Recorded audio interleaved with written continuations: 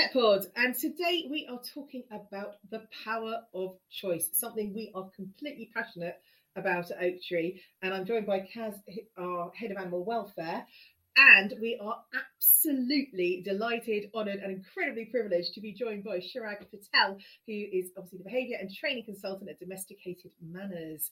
Chirag, welcome. Lovely to have you here. Thank you for having me. It's such a pleasure to be able to do this. Fantastic. Chirag, for our listeners, can you tell us a little bit about your background and why you love working with pets so much? Sure. So I've always loved animals, just a typical story of always loved animals, wanting to do something with them. And I got a German Shepherd when he was about 7 months from a breeder who didn't want to keep him for breeding stock. And walking him down the street, this was over sort of 20 years ago, walking down the street, he grabbed hold of someone's arm and bit them. And so taking him to training classes really got me passionate about behavior and training and learning and animals. And it's sort of the journey just kind of exploded from there. So that's where it kind of took me. And now I consult with multiple species from beluga whales to dogs, dolphins, parrots, cats, and try and help improve their welfare when they're living under human care. So it's all about how can we give them the best we can give them to improve their welfare and lives so they can have the happiest lives under human care. I'm loving the beluga whales. It's precisely. I saw Kaz's eyes light up as well. I was like, we're loving the beluga whales. Can you tell us a little bit about that? Yeah, sure. So there's actually Sea Life Trust, which is part of Sea Life Centres, which are across the UK, around the world. They took over an aquarium in China a few years ago, and there were a number of beluga whales there, and they don't believe in housing cetaceans in under human care, under captivity. So they've undertaken a project to try and relocate these whales to a more naturalistic setting. And so I was involved with helping. They moved the whales to Iceland, and they found an outdoor space. And so I went out to work with the team there as a senior trainer for a while they were teaching the whales to be able to happily move to the outdoor bay and how to adjust. So we spent a number of weeks teaching the whales to be comfortable and relaxed and learning how to use the space outdoors, because they've always lived in an indoor setting for many years. And so that was a very cool project, because talking about choice and control, teaching the whales that they have control over the environment. And what they've learned so far is that there's more of like a pool type enclosure, which is very different to having birds flying over you, not having water temperature controlled. And so there's so many variables. So teaching the whales they have control over that environment in some ways was a fantastic way to help them feel more relaxed and engaged. And I'm loving how that leads so beautifully into today's topic of choice, as you've just said. It's absolutely wonderful. And emotional regulation is so important for the animals that we work with on a daily basis. And having that option to choose, and choice is so integral to the path of that, isn't it, Kaz? It certainly is. I mean, for us, the animals that we get in are obviously moving to a very different environment to the one that they've come from. So they're already going to be unsettled, perhaps lacking confidence, and in some cases quite highly aroused when they come in, which can be a bit of a handful. We find that by giving them choice as far as we can, it helps to bring down those levels. It helps to build their confidence up so that they understand for everything that's going on, they can anticipate what the consequences are going to be or what's likely to happen next. And that really helps build up confidence for themselves and confidence in us and that trust. And just helps to keep the arousal levels manageable so that they can learn and we can involve them in training and move forward with them. And we see that not just in the shelter environment, we see that in the home environment. A lot of the training and behaviour consults we do in the home environment, actually having that ability to choose to do something allows you to make that regulation of your own emotions, to be able to control your own arousal level. So, for example, I don't have to sit in this spot, I don't have to do this activity. Therefore, I can actually control what I'm saying. And Chirag, how do you see that translated into your practice? I think the points you guys have made are fantastic, because especially thinking about animals coming into a different environment, if they've been living in a home environment, they come into a shelter environment, how much sort of a difference there is. And for me, we can look at choice in many different ways and control. And I come from a behavior science, behavior analytic background, and looking at it from that perspective. But motivations change, and moment to moment motivations can change. So, for example, if I wake up today and I've got a headache, what I find rewarding or what I want to get away from or move towards can be different. If I'm sitting here for a while and I've got a cramp in my leg, again, what the motivation changes. So what is reinforcing and rewarding in one moment isn't necessarily the same. So when I think about sort of giving animals control and choice, I don't necessarily think it's almost like some kind of internal desire just pops out of nowhere. I think these are physical things and biochemical things, and by actually being more engaged and watching the animal and slowing down and going, oh, the animal wants to move now for a second, rather than going, no, I've said you have to sit, stay.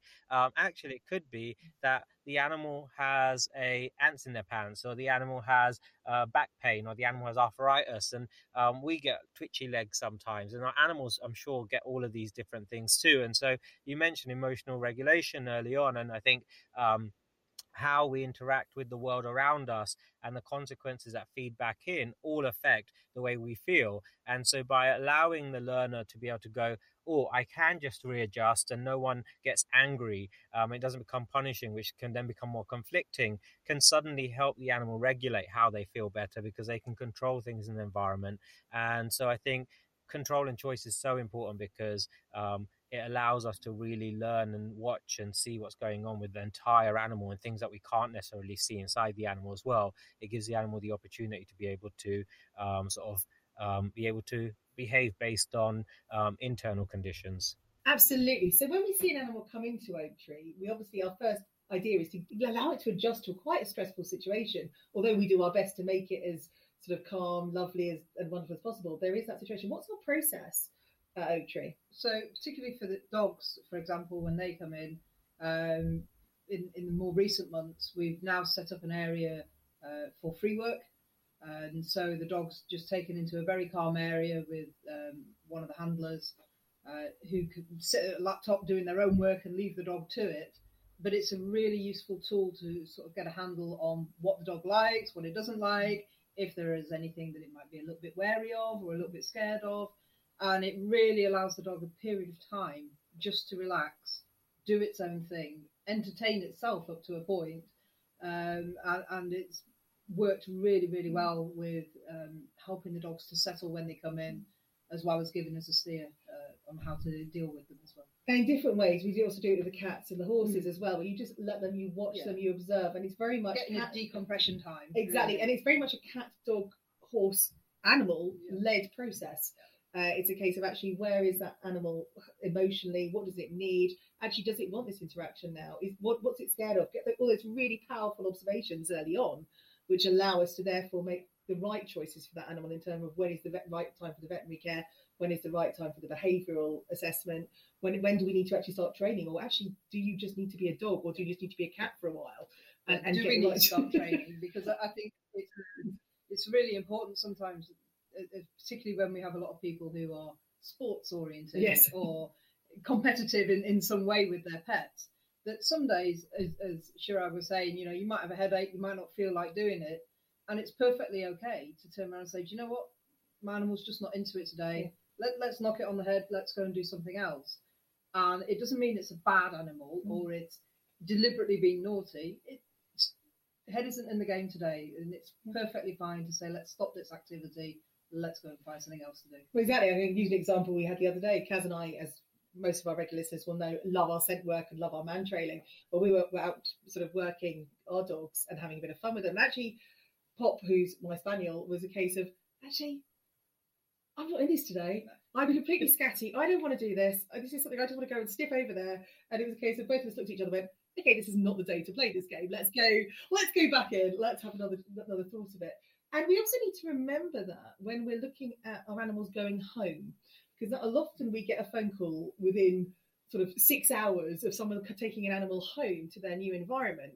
And this cat that was sort of friendly in the shelter was around, sort of in your face, jumping over you, is now hiding under the sofa and going, okay, what's going on?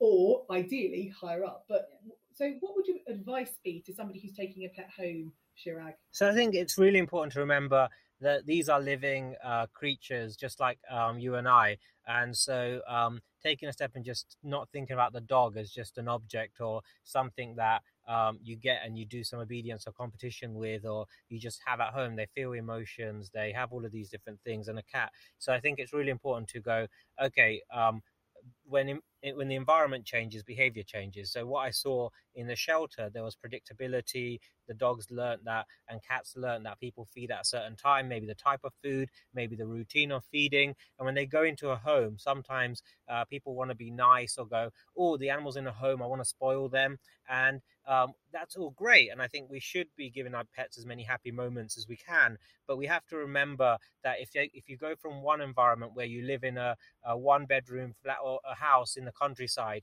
and you move into central London, where there's a hustle and bustle of everything, suddenly you might not know, like going to a restaurant and ordering food, just standing in a queue, and maybe the dialect's slightly different. There's so many changes you have to navigate. And for our animals, although it might be going, you're in London now, you have so many choices. You don't just have one restaurant down the road, you have 50, but that just might be too much choice. And so I think what we have to remember is we want our animals to have as many smile moments, but we need to treat each animal as an individual and go, okay, for this animal, if I let's try and create familiar things. So what worked well within the shelter environment, they seem to enjoy 2 walks a day, or they like to come out and just spend time mooching around rather than going and running around with lots of other dogs. So let's understand those little details. What kind of bed did the dog choose to sleep on?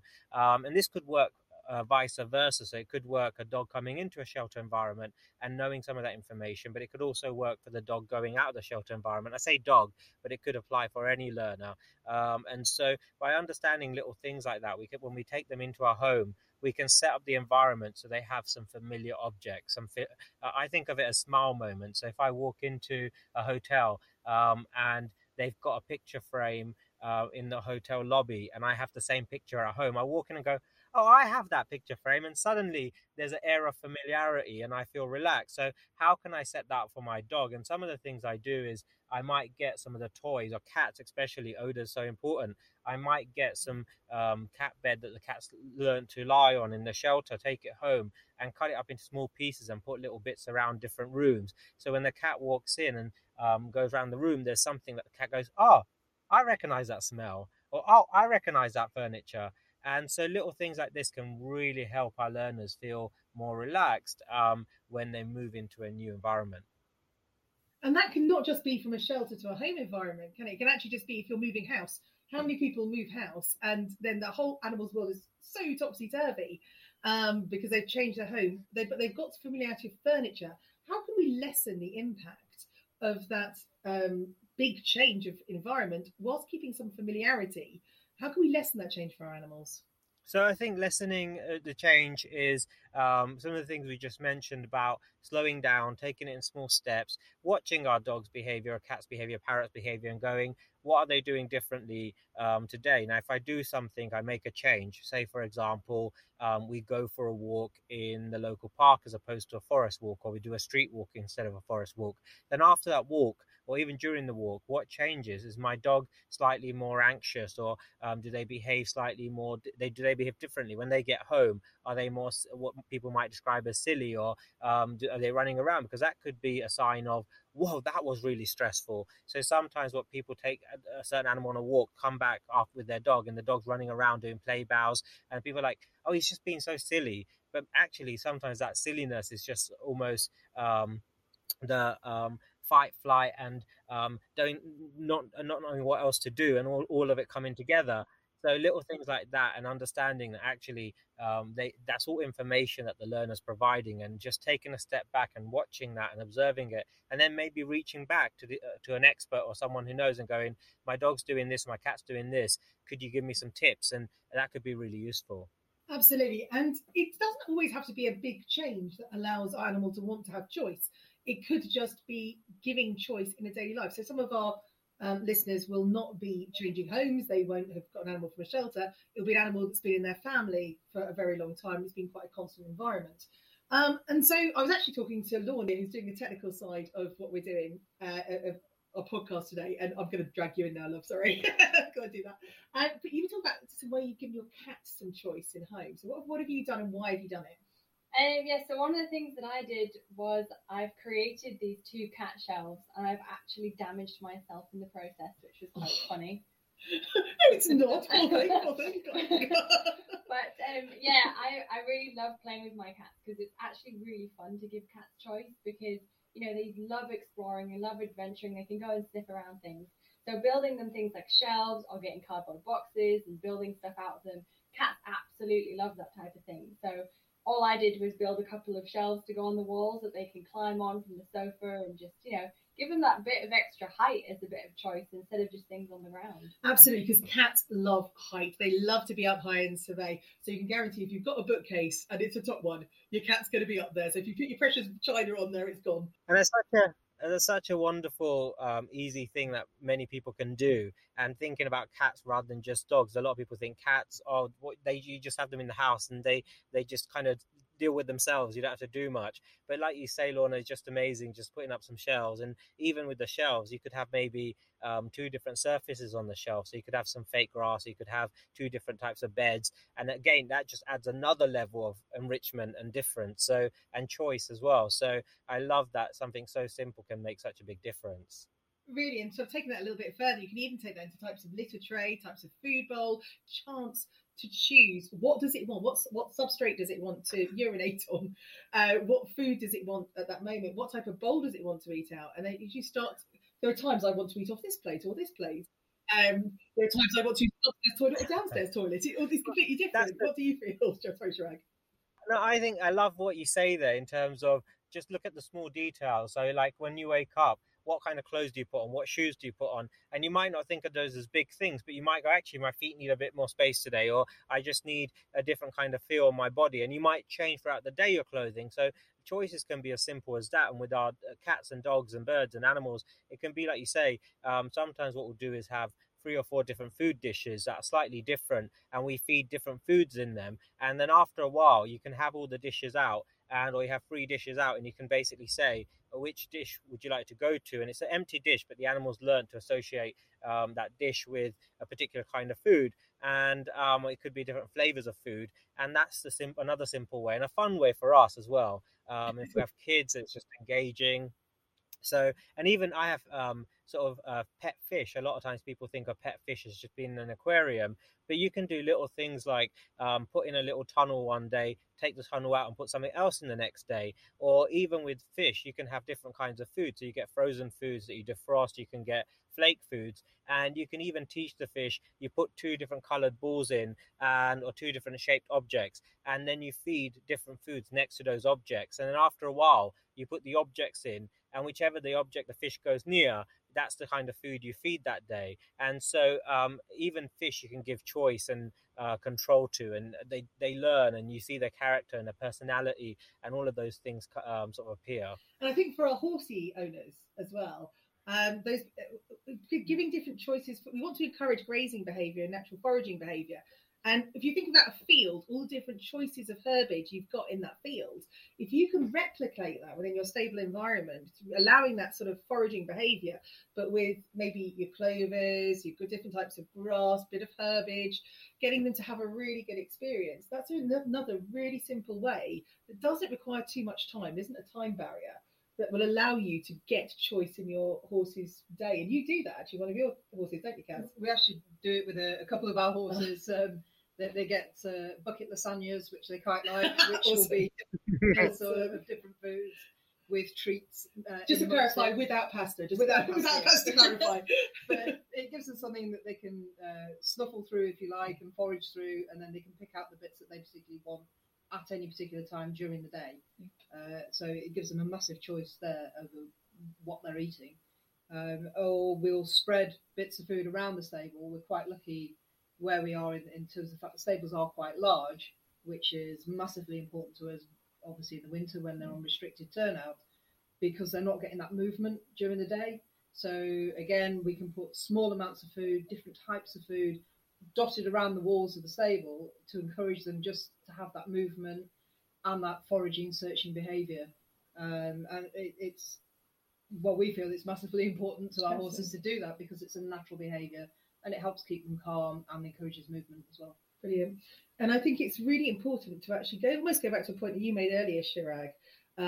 But we're not actually talking about limitless choice. We're talking about the right choice for the right animal. Because I think all of us here in this conversation will have seen an animal that just literally has too much choice. Takes you back to the London situation there. And I'm thinking particularly at the moment in my head of a collie that I saw once who loved a ball, and his owners then bought him 50. And he was just like, okay, which one do I go for next? And you can sort of see the absolute emotional overload and overwhelm, and actually cause that dog to shut down. Chirag, you'll have seen things like that. What would you advise for people? How do people gauge what is right for their dog? So, no, I think that's a really good point. And when we think about, we're not by any means, or I'm not by any means saying we all have 100% control and choice all the time. But I think it's looking at where can we add in those small layers or elements of choice and control. And when we get our pets, we control essentially the animal doesn't have any choice. The animal doesn't choose to come live with us. We control if they come live with us. We might look at it as a nice thing. So we might say, well, I rescued him. But it's like the human situation put the animal in the rescue center in the first place often. And so I think the animals don't choose to live with us. They don't get to choose when they eat, what they eat, if they reproduce, if they have access to water, if they get social attention. So all the primary things that are basic to an animal's need. So it's not about just the animal can do whatever they want whenever they want. No one really gets to do that. But little things start becoming that, because we control so much, just like having little options to be able to say yes, no throughout the day can be really empowering, can make us feel more empowered, can make us feel better and less depressed in situations. And so with our animals, just like as you walk out the house, do you go left or right today? Like you mentioned earlier, just little things like having 2 or 3 beds around so the animal can choose, oh, it's too hot, I don't want a big fluffy bed, or it's a bit cooler, I want a fluffy bed. That's a simple aspect of choice. And so we're not saying animals need lots and lots of choice all the time, but it's whenever you can provide choice. I don't think it's something we should do because we're being nice or kind. We should do it because we've chosen to be a caregiver for an organism, and part of that organism's basic need is control. That's what behavior is for. We have behavior because we use it to control the environment, and not control in a bad way, but we can switch a light on and off. If I'm cold, I can move to a hot space. If I'm hot, I can move to a cold space. And so it's meeting a basic welfare need. And so I don't think when people listen to things, they're like, oh no, my animal's great. But just because we can keep an animal alive doesn't mean that animal lives a happy life, doesn't mean that animal lives a life worth living potentially. And so I think it's so important that we think about control and choice in little elements. And like you guys have given some amazing examples with the horses, the dogs and cats. And that's why I think I'm so passionate about this, is because it means we're meeting a basic need for an animal beyond just feeding them and keeping them alive. Yeah, I think taking that again a little bit further, giving that animal a chance to be an animal. A lot of our animals that we see, or people we see, have got very strict routines for their animals. Taking your point again, is that Monday we go to agility, Tuesday we go to scent work, Wednesday we do this, Thursday we do that. And actually, when is that, in this case obviously a dog, when does that dog have a time to be a dog and to do fulfilling more the owner's need than the animal's need? And I think that's a really important part of this, is it's giving your pet some choice, recognizing that actually there are some boundaries for safety reasons. There are safe boundaries. You're not going to just say run free and off you go, and you're not going to obviously let them eat anything they want to choose to eat, because I'm sure, again, I'm looking at the spaniel down here, I'm sure she would choose to eat everything she's not allowed to eat. It's allowing them to have some control is so important. So obviously this is a huge topic, and we obviously want to keep our listeners, because they may decide, okay, this is so much here, and not again give our owners some choice of actually finding the right resource. Chirag, if people are interested in looking at how they can introduce choice into their animal's life, how would they start? What's the advice you would give them? So I would say, just from a day-to-day perspective, maybe sit down and look at writing down, or with your family, just discuss have a little like an idea session. So you can all throw out little ideas that are really easy and basic that people can do, and you just put them down, and can even write them down on a little sheet of paper and then put them into a little pot. And every day you pick out, or every time you've got some few minutes, you pick it out of the little fish bowl and have a look at it. And it basically gives you a new idea of where you can provide the animal choice. So there could be little things you could do there. And then there's also other resources like the bucket game, which is a way of giving animals lots of choice and control while working with them and teaching them things. And so they could look up the bucket game. Eva and Emily from Sweden have what they call start button behaviors. And so looking at some of their work can give people ideas about ways of introducing choice and control. Sarah Fisher, who does a lot of groundwork, T-Touch, ACE type work, she talks a lot about also empowering animals. And so these are a few names, and then you can literally just type in choice, control, human behavior, animal behavior, and lots of stuff will come up on Google. So if you type those things in, you'll get to see lots of examples. The information is out there, and obviously if you need some specialist advice, Kaz, our team are always here to try, and we are passionate about choice, we are passionate about behaviour. So Kaz, what will people do? Just give us a call, or follow the links on our website to email us. Just tell us what particular area you're interested in. Have you got a cat, a dog, a horse? What do you want help with? And a member of the team will be straight back in touch with lots of ideas. Absolutely. So that's www.oaktreeanimals.org.uk. Or do just give us a call, and we're more than happy to help. And a huge thanks to Chirag, who, bless him, has had to come and sit in the car to do this because he's got so much work going on. So this is dedication to behaviour and choice. So head of choice. So thank you so much for coming to join us on our Pet Pod today. We are absolutely delighted. Is there anything you'd like to add for any of our listeners at the moment? Just to say thank you so much for having me. And I hadn't heard of Oak Tree Animal Rescue before, but I was Googling and watching your website and having a look, and I just think you guys do such an amazing job. And I love the passion for your education and outreach type stuff, as opposed to just taking in animals, and little things like I saw in your videos about we take in animals not just to fill every cage in the shelter, but to give maybe fewer animals a really good quality of life, and then you help a lot more. And I just think you guys are doing some really amazing things. So thank you so much for giving me the privilege to come and chat to you guys today. Oh, that is absolutely amazing. Thank you so much. Kaz, is there anything you want to add to the power of choice? No, I think my choice is to go and have a cup of tea. In which case, let's all choose to go and have a cup of tea and have a wonderful week. We'll see you next time at Pet Pod. Thank you. Thank you. Bye.